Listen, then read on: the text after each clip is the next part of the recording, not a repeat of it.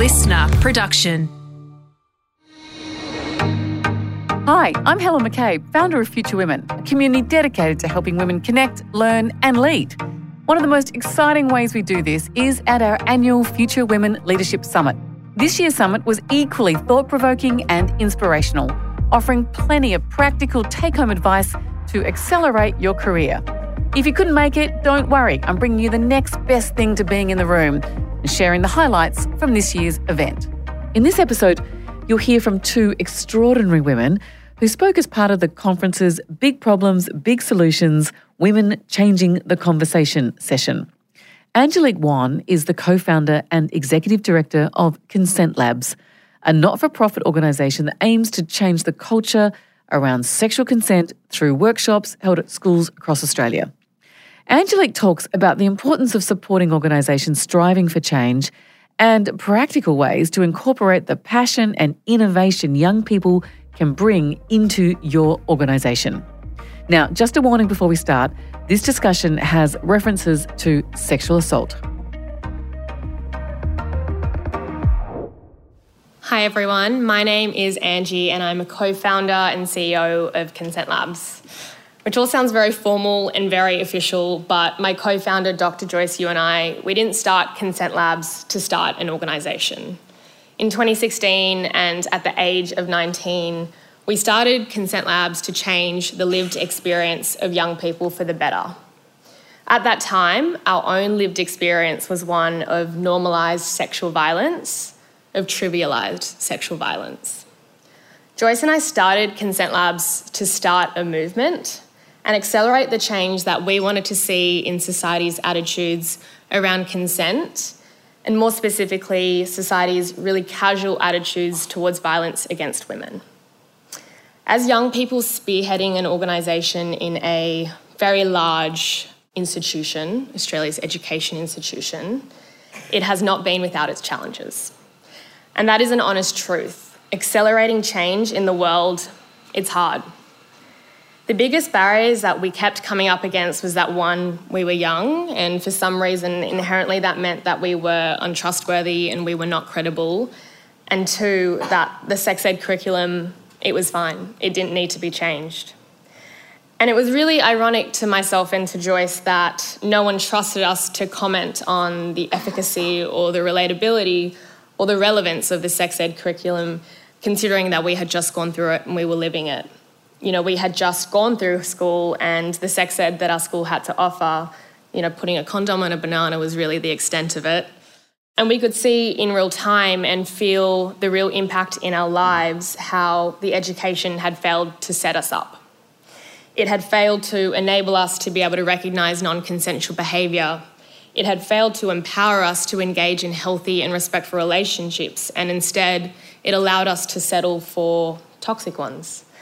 And it had failed to articulate our rights in the laws and instead encouraged things like victim blaming. It fostered toxic masculinity and it completely erased and silenced minority groups. We as young people intimately knew what we needed and what we wanted to see out of our education system. We might not have had specialist jargon or, you know, the most sophisticated of terminology, but we knew what we needed to see, what we needed to change. And that was education that happened proactively, so before young people started exploring intimate relationships. It was moving beyond the fear-based, the shameful and the stigmatised approach to sex education and instead looking at it in a positive light and as a rights-based manner. Going beyond the really sort of basic discussions around reproduction and biology and instead let's talk about communication, let's talk about consent, let's talk about pleasure. And most importantly, it was genuinely embedding intersectionality. Joyce and I faced scrutiny and we faced doubt from all angles. We heard the word no many times over the first 3 years of Consent Labs from schools who absolutely dismissed the value of young people and embraced the status quo of the education system at that time. I'll never forget the first school that agreed to work with us. Joyce and I had spent hours upon hours practicing, preparing, refining the pitch that we were going to take to this school, you know, thinking about every single angle, every single argument, every single counter-argument that we might make to put forward our position and win them over. And at this point, we'd spent, 3 years doing market research to figure out what do young people actually want alongside myself and Joyce. We'd built our education programs in collaboration with experts in the field, and we conducted multiple rounds of focus group to ensure that our programs, they were quality. So we'd done the work. The school agreed to run our education programs, which was monumental. Joyce and I were ecstatic. We spent hours and hours investing in preparation, and at that time I was working full-time in banking and Joyce was studying full-time to become a doctor. So the hours that we put into prep was between 8 p.m. to midnight every single night, and we did that because we cared and we were really excited about the change that we could see coming. Get to the day before the presentation, I get a call from the school, they want to pull out. The leadership team at the school don't believe that anything needs to change in terms of sex education, and they definitely don't want to see that change coming from young people. It's too controversial. It was soul-crushing. It was really hard, and it was a moment where Joyce and I both questioned whether we had it in us to continue to fight for social change. Would that change ever happen? It would be 2 more years until the very public reckoning of 2021 that brought conversations of consent to the fore, and society finally began to acknowledge the need for consent education. Think of names like Chanel Contos, Grace Tame and Brittany Higgins. They were monumental in bringing these conversations to a very public forum and really eliciting change, but they stood on the shoulders of many great researchers, academics and educators who had worked in the space previously. And 2021 was a real turning point for us at Consent Labs, where we started to see an appetite for change finally. So those years of consistently hearing no was definitely challenging, and looking back, I'm immensely proud of the journey of Consent Labs, but to be really vulnerable with you all, to a certain extent, I think they've ingrained or perhaps amplified a sense of self-doubt in me as a voice speaking for young people and on behalf of young people as to the value that I bring. And even in speaking or being offered to speak today, my gut reaction is, why me? Like, what do I have to offer to this group of people that someone else who's maybe older and more tenured wouldn't be able to offer more? So at times it has been challenging not to discredit my own voice because of those years of no, and it's a trap that I've almost fallen into many times. But at the end of the day, I have to remind myself that lived experience means something, and it actually means everything. And I think that challenge, I haven't yet conquered right now, and what I'm really navigating is, what does it mean to be a CEO? What does it mean to be a CEO who isn't white, who isn't a man, who isn't middle-aged? So to wrap up, I have 2 asks. Accelerating change, it's hard and it takes time. It's definitely not at all something that happens overnight. So if you're not making that change happen yourself, then I ask you to please look for, invest in and support organisations that are making change happen and the change that you yourself care about. Whether it's, lending them your volunteer hours, maybe they don't have an expertise that you bring, whether it's donating to them, but overall trust what they know, and they know their community if there's lived experience there. And secondly, do not discredit the value of young people. Consent Labs is a youth-led organisation, and I'm not saying that every organisation has to be run by young people, but I would most definitely encourage all of you to consider how much you involve young people in the strategic decisions that you make as an organisation. Young people are easy to dismiss, but don't mistake their passion and definitely don't mistake their ability. One really practical way to do that would be implementing something like a youth committee or a shadow advisory board made up of young people that can help inform the direction of your organisation or the decisions that you make. I think, if anything, the past 2 years have proven how powerful young people's voices can really be. The move for change, specifically in this consent education or respect for relationship space, that we've seen in the past 2 years has really been as a result of young people, despite the fact that it's been a long time coming. I know what young people want because I am a young person. I have had the exact same questions as young people do today. I know where the gaps are in our education system, and I know how I want them filled, and that is my value and our value as young people. Thank you.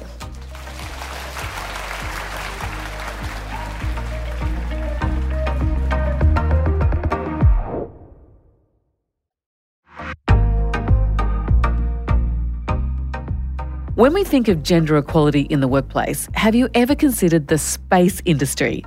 Dr. Elise Stephenson is a multi-award-winning gender equality researcher and Deputy Director of the Global Institute for Women's Leadership at the National University. Her research focuses on gender, sexuality and leadership in frontier international relations, including researching space policy. According to Elise, the space industry in Australia is pitched to outgrow every other industry in Australia in 2024. So, how are we making it more inclusive? Elise's discussion provides a framework for ensuring women and other diverse groups are included in burgeoning industries and organisations.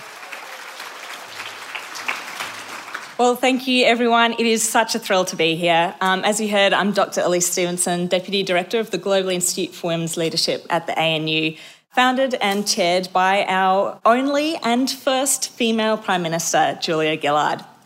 I'm a gender equality researcher, a political scientist, a national security scholar, and also an entrepreneur who's travelled over 75,000 kilometres around Australia by four-wheel drive to tackle inequality at the frontiers. I'm talking things about climate change and climate action, international affairs, national security, intelligence, and even outer space. Now, I know what you're thinking. Why the hell is she travelling around so much studying these things? Why outer space? And also, what the hell is a frontier in the first place? Well, I'll get to those questions and more. But first, I wanted to start with the why. I became interested in gender equality in frontiers because in my area of research, the mandate for a long time has been that institutions started or founded in more gender equal times will be more gender equal. Well, frontiers, by their very definition, even though they can be problematic, they are new areas of human endeavour. Now, I don't know about you, but if I talked about space, how many of you would know the representation of women in SpaceX? Now, the statistics are pretty patchy, but from what we can ascertain, women only represent about 14% of the company. We don't have much gender on sexuality or ethnicity, and we can assume that they're much lower represented in leadership. Okay, what about government agencies, though? For a long time, I studied women's leadership in international affairs agencies, and I studied the Australian Border Force, which was reportedly started as the first agency to have a gender-equal senior leadership team. Well, by 3 years later, that number had dipped to 33%. They'd regressed. Okay, but what about climate change, right? Climate change is another new frontier that we are rapidly trying to get around and stand up new institutions. Well, have you noticed that governments are now reorientating around supporting our kind of transition from fossil fuel industries to renewable industries? They call this a just transition, and the idea is that we help communities to transition so that no one gets left behind. Well, have you also noticed that all of those industries that are justly transitioning, along with all kinds of resourcing and support, just happen to be male-dominated industries? Okay, my final example.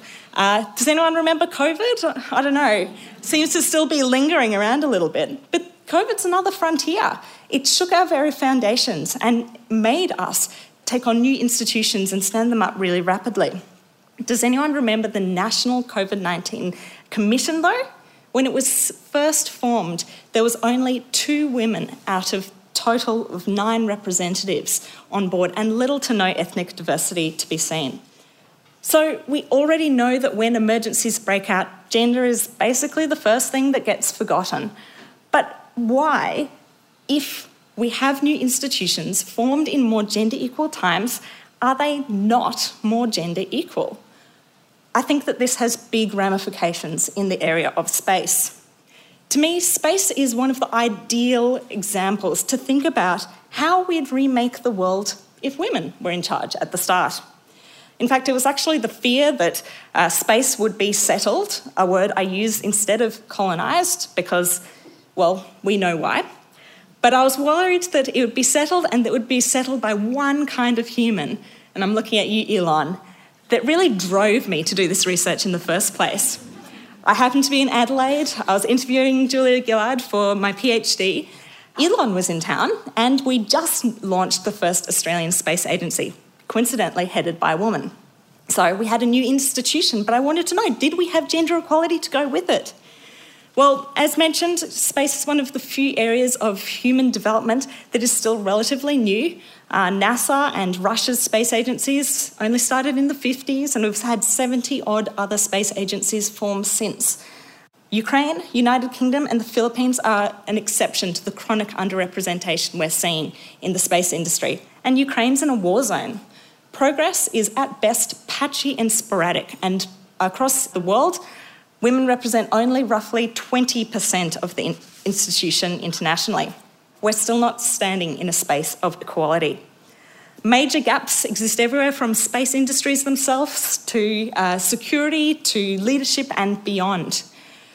It doesn't just stop with representation, though. Representation by itself doesn't equal equality. I'm also concerned about things like procurement, language, technology, you name it. In fact, did you know that globally only 1% of total global procurement goes to women-owned businesses? Did you also know that by 2024, that's next year, the space industry is pitched to outgrow every other industry in Australia, growing at a 7.1% annualised rate? Where are the women, and why aren't we talking about them in the space industry? Language also matters. Are you as sick of the terms for all men and mankind, or colonising space, the moon and Mars as I am? The use of gendered and colonial language contributes to mythology, narrative, laws, media and debate that is centred around men and mankind and the exploitation of people and resources that actually benefits no one. The perpetuation of this kind of gendered and colonial language means that space isn't actually a place for us. If we only talk about mankind, then where does that leave women? Tech and resourcing also matters. You might have noticed that on the 25th of March 2019, NASA announced its first all-female spacewalk. Days later, they cancelled it. They didn't have enough spacesuits to fit the women. That's only one example. They almost sent astronaut Sally Ride to space for 1 week with 100 tampons. And let's not forget the fact that space medicine and science is often still based on the white male body. Ultimately, the frontiers matter to me, as ensuring that our technological progress does not outpace our social values is critical and sets a major precedent in space. We do know that inequalities tend to be institutionalised, built on over time and successively developed upon. Our best chance to get it right is therefore at the start. For me, this is really why I started my research travelling around in a four-wheel drive and a tiny home across rural Australia. My research, my entrepreneurial life, and my kind of life journey to date is one that I've felt has been lived at the edge. Long before COVID made remote work cool or even possible, I interviewed everyone from ambassadors to defence commanders from the middle of the Western Desert or the banks of the Barker. If we are to understand the impact of climate change on women all across Australia, then we can't do it from urban elite Canberra.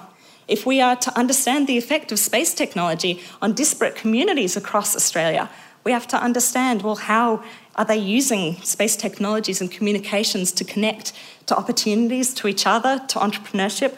If we are to ponder humanity's role in space, then we have to be having these conversations now. And if we want to be a leader for gender equality internationally, then we actually have to start from home. You've heard from me in my research, but I'm one of many at the Global Institute for Women's Leadership at the ANU. We really exist not to fix women. We want to fix systems. We want to be intersectional in all we do, and we want to ensure that our research is used for policy and for practice.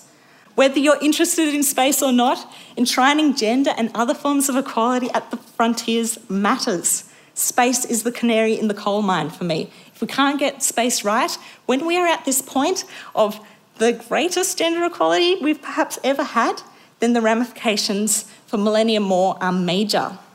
If we can change the trajectory now by even 1 degree, then we can fundamentally change the trajectory of human development and equality going forwards. Thank you. What an incredible pair of women. They're two changemakers we'll certainly be keeping an eye on. Thanks again to Dr. Elise Stephenson and Angelique.